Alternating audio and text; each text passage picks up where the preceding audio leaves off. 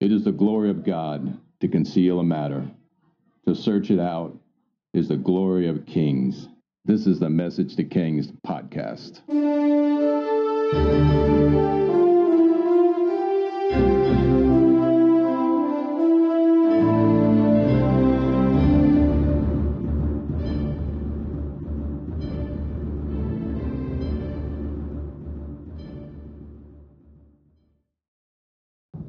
Episode 264, The Visitation of the Magi. Isaiah 60, Arise and shine, for your light has come, and the glory of the Lord rises upon you. See, darkness covers the earth, and thick darkness is over the peoples. But the Lord rises upon you, and his glory appears over you. Nations will come to your light, and kings to the brightness of your dawn. Lift up your eyes and look about you. All assemble and come to you. Your sons come from afar, and your daughters are carried on the hip. Then you will look and be radiant. Your heart will throb and swell with joy. The wealth and the seas will be brought to you. To you the riches of the nations will come. Herds of camels will cover your land, young camels of Midian and Ephah. And all from Sheba will come, bearing gold and incense and proclaiming the praise of the Lord. In this episode, we cover the near fulfillment of this verse and the mysterious historical relevance of the Magi.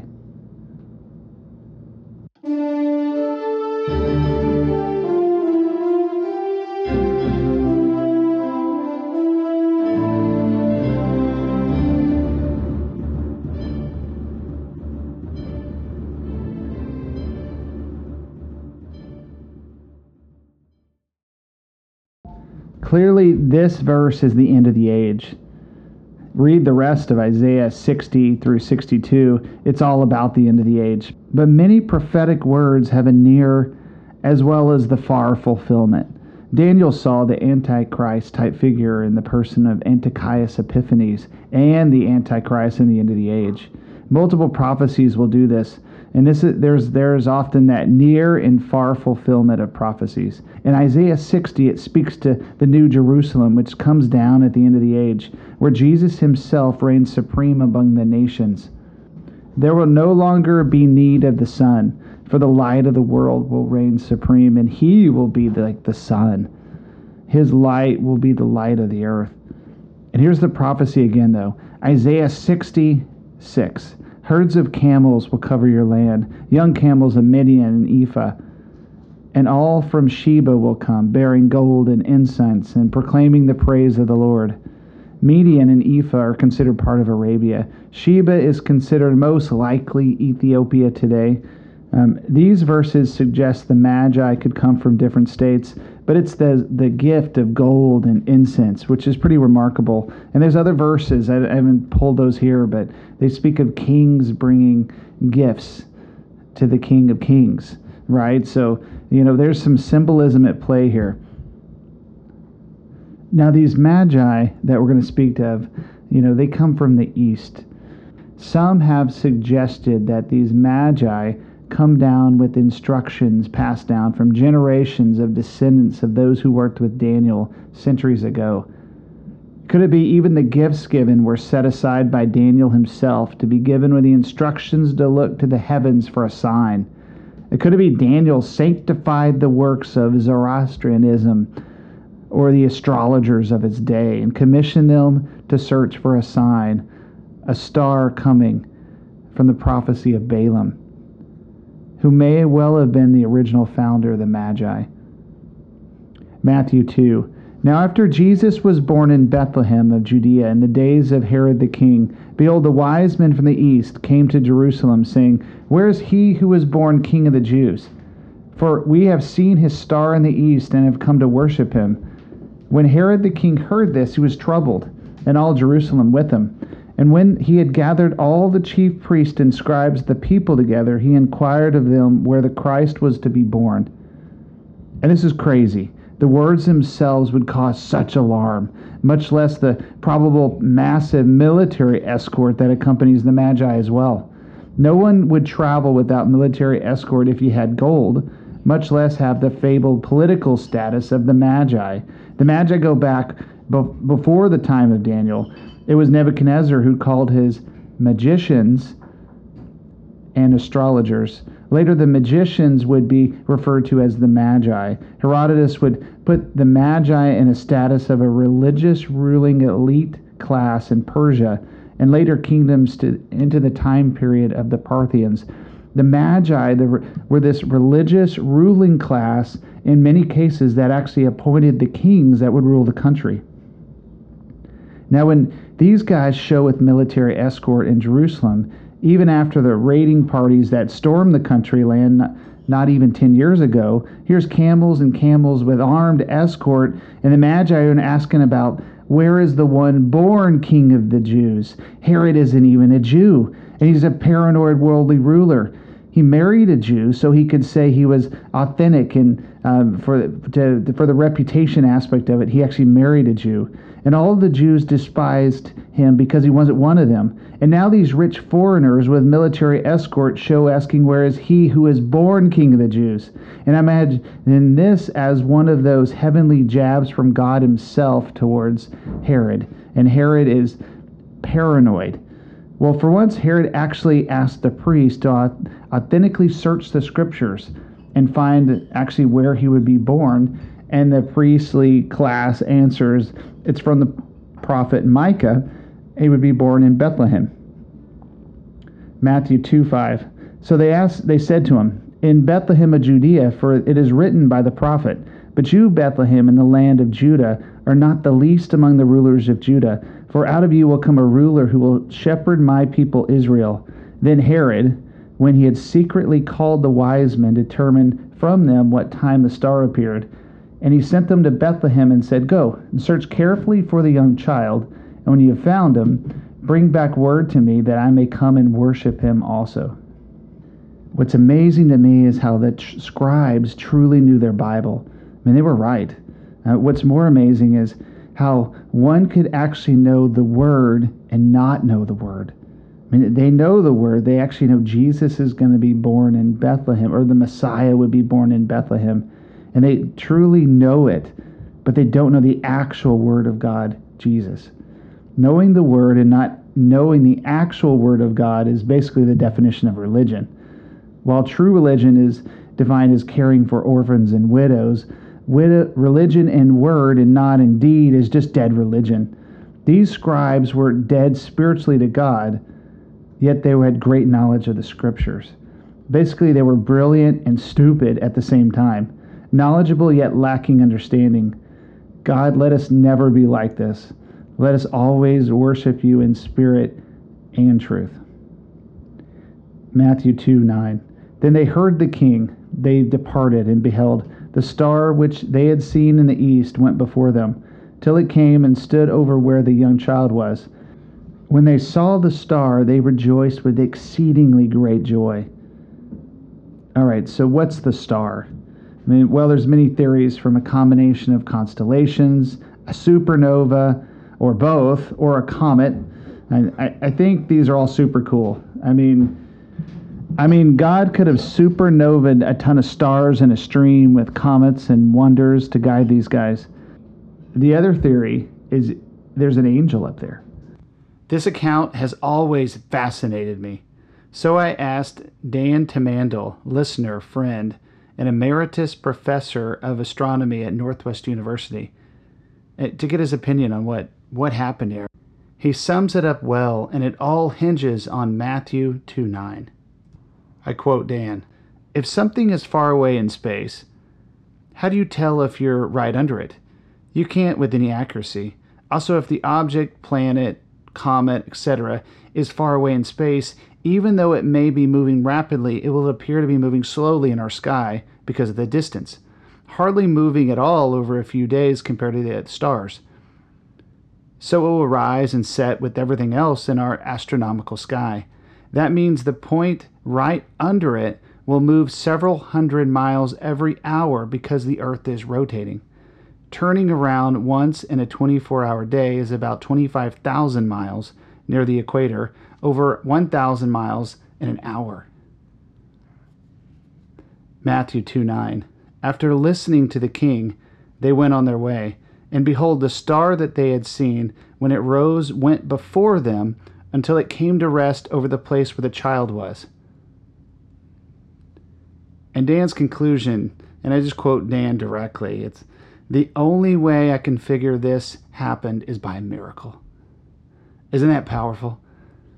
God worked a miracle in the heavens to get the attention of these astronomers and kingdom seekers to fulfill his greater design and purpose for himself and for them on the planet.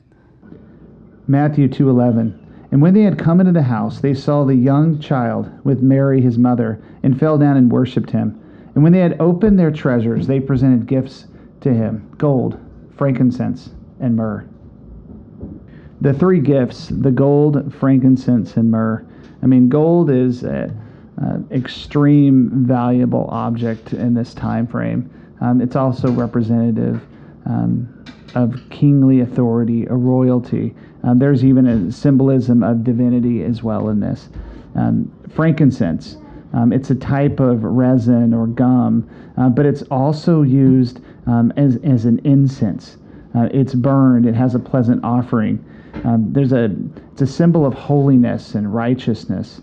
But there's an implication here that this frankincense to the Christ child has this symbolism that it relates to his future sacrifice. Myrrh is another product from Arabia. It comes from a tree. It's a spice. It's also sometimes it's mingled with wine. There's that implication there that they mix the gall with the wine and they try to give Jesus a drink on the cross. There's also it's a symbolism of bitterness, suffering, and affliction. It's clear all of these items are the perfect gifts for Jesus, but they're also terrifying too when you know the true symbolism. And to Mary, who ponders everything in her heart, she's got to be considering, why do I have myrrh? Why do I have frankincense for my child? The timing of this account is interesting. While the Christmas story, the traditional one, suggests the Magi show at the same time as the shepherds, there's some ambiguity as to the timeline. It does say the Magi come to Joseph and Mary in a house, which suggests some time has passed. Herod's later determination to murder babies under 2 years old suggests a much later timeline as well. So it could have been right away, or as late as 2 years after his birth when they arrive.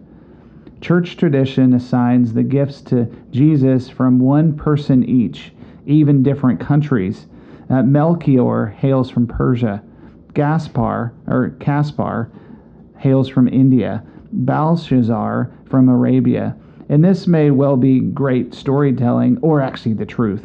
Regardless, they had this military escort, and they must have made a huge scene in tiny Bethlehem, but their stay wasn't long. Matthew 2:12. Then, being divinely warned in a dream that they should not return to Herod, they departed for their own country another way. Now when they had departed, behold, an angel of the Lord appeared to Joseph in a dream, saying, Arise, take the young child and his mother, flee to Egypt, and stay there until I bring you word, for Herod will seek the young child to destroy him. Well, the gold would be enough to provide for years of comfort for Joseph and his family. The angelic bodyguard of Jesus was activated, and Joseph was warned in a dream. And just to have more symbolic meaning, Joseph, like the previous one back in the book of Genesis, was forced not by choice and go to Egypt. And at the time, parts of Egypt, like Alexandria, had a population of at least 30% Jewish. So it wasn't a big deal, really, to remain in Egypt for Joseph and Mary. So they go with the massive indemnity of gifts that they got from these kings, and then they go into Egypt, and they're going to stay there for a while. Matthew 2:14. And when he arose, he took the young child and his mother by night and departed for Egypt, and was there until the death of Herod, that it might be fulfilled which was spoken by the Lord through the prophet, saying, Out of Egypt I called my son. Now the story takes a terrible, terrible turn. But we understand this knowing the insanity of Herod. Herod at this stage is suffering horribly from that bowel disorder, and he conducted a mass executions, many of them to date. And he's basically suffering hours on end a day and screaming in pain, and he smells, and he's taking his rage out on everyone. To order the killing of a host of babies really meant nothing to Herod. His Gallic and Germanian bodyguard, this is what they've done for him already. This order, though terrible as it was something they were very capable of doing. Matthew 2:16. Then Herod, when he saw that he was deceived by the wise man, was exceedingly angry, and he sent forth and put to death all the male children who were in Bethlehem and all its districts, from 2 years old and under, according to the time which had been determined from the wise men. Then was fulfilled what was spoken by Jeremiah the prophet, saying, A voice was heard in Ramah, lamentation, weeping, and great mourning, Rachel weeping for her children, refusing to be comforted, because they are no more. This is a horrible part of the story. The good part, if you can find one, is that modern scholarship suggests, due to the tiny size of Bethlehem at the time, there was maybe only 20 youth killed in Bethlehem on this day. Let's conclude this episode with a super cool confirmation. I think the greatest of points here is the respectable aspect that God didn't have a local king to honor him. Caesar and Herod weren't going to do it, but someone had to. Someone had to fulfill prophecy. Instead, astrologers, a religious ruling class, would come to provide for and anoint and bless the King of Kings. The lowest in society, the shepherds, already came. The highest of society, kings, come as a blessing. So like the last scene, the oldest in society, Anna and Simeon, come to bless Jesus, repeating this message almost in triplicate, like one of those old carbon copy receipts or checks. Jesus announces his birth with multiple copy receipts, confirmed by the elders of society, the lowest of society, and the kings of society. 3 people groups witnessing the birth and early days of the embodiment of the God of the universe. Psalm 8:2. Through the praise of children and infants, you have established a stronghold against your enemies to silence the foe and avenger. When Jesus entered Jerusalem in his final week, he was told to silence the crowd. His response? Luke 19:40. If they remain silent, the very stones will cry out. When the moment comes, when divine favor occurs, when prophecy is fulfilled, it will happen. It's a sovereign moment, and no one is going to stop Jesus from fulfilling his assignment. He will fulfill his purpose. He always does. He always will. Whether it be from foreign kings, these magi, the oldest in society, or even the lowest of society, the king is here, the real king of the universe, not a worldly king like Herod or Caesar. No, these astrologers looked to heaven, and they found him. Just like at Jesus' circumcision, that blessing is so powerful. O Lord God, King of the universe. The King of the universe has arrived, and nothing will stop him from fulfilling his assignment of redeeming mankind.